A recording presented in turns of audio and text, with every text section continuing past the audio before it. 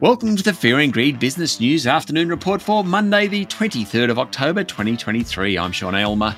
Every afternoon, we've got the 5 stories that happened today that you need to know about. Story number 1, the ASX fell close to 1% today to hit its lowest level in a year, with fears about the conflict in the Middle East hurting markets. The benchmark S&P ASX 200 lost 57 points, or 0.9%, to finish at 6,844 points.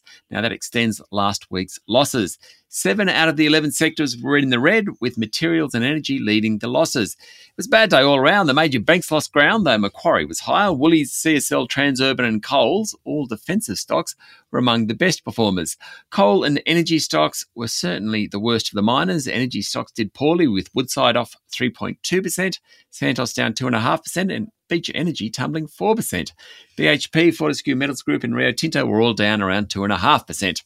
Story number 2, Treasury Wines. Share price rallied more than 4% today, and that's on a bad day for the market. That was on the news that Aussie Reds and Whites will be allowed back into China without restrictive tariffs eventually. It will take 5 months to get there, but the deal between Beijing and Canberra announced over the weekend should bolster Treasury, which of course is the home of Penfolds. Treasury said it will focus on its Penfolds French, US and Chinese portfolios.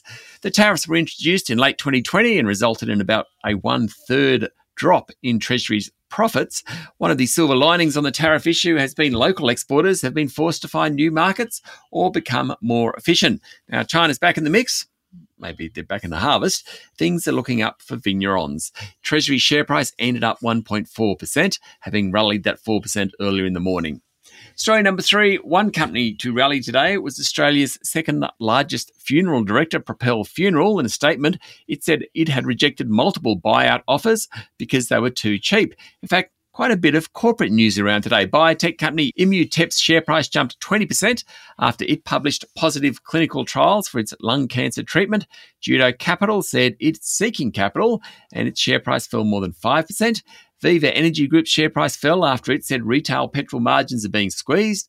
And Weebit Nano, how's that for a name? It's a semiconductor company headquartered in Israel. Not surprisingly, the market has been concerned about the company given where it is located. Weebit reckons it's business as usual. It seems sentiment is on the side of the group, with its share price now well above the level it was on October 7 when Hamas attacked Israel. It jumped another 15% today. In the past 3 weeks, it's up 50%. Story number 4, Guzman y Gomez, the Mexican fast food chain, is hoping to list on the ASX, but according to media reports, the current owners want too much money.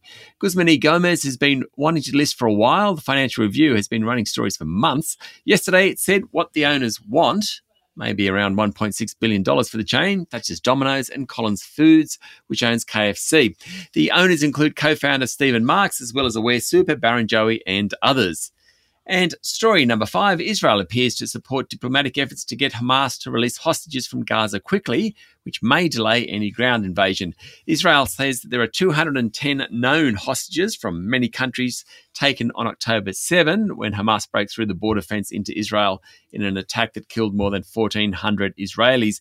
In retaliation, Israel has been bombing Gaza for 2 weeks. The death toll from the airstrikes has risen to more than 4,500, the Hamas-run Ministry of Health in Gaza said. Over the weekend, an American mother and her 19-year-old daughter from Chicago were set free.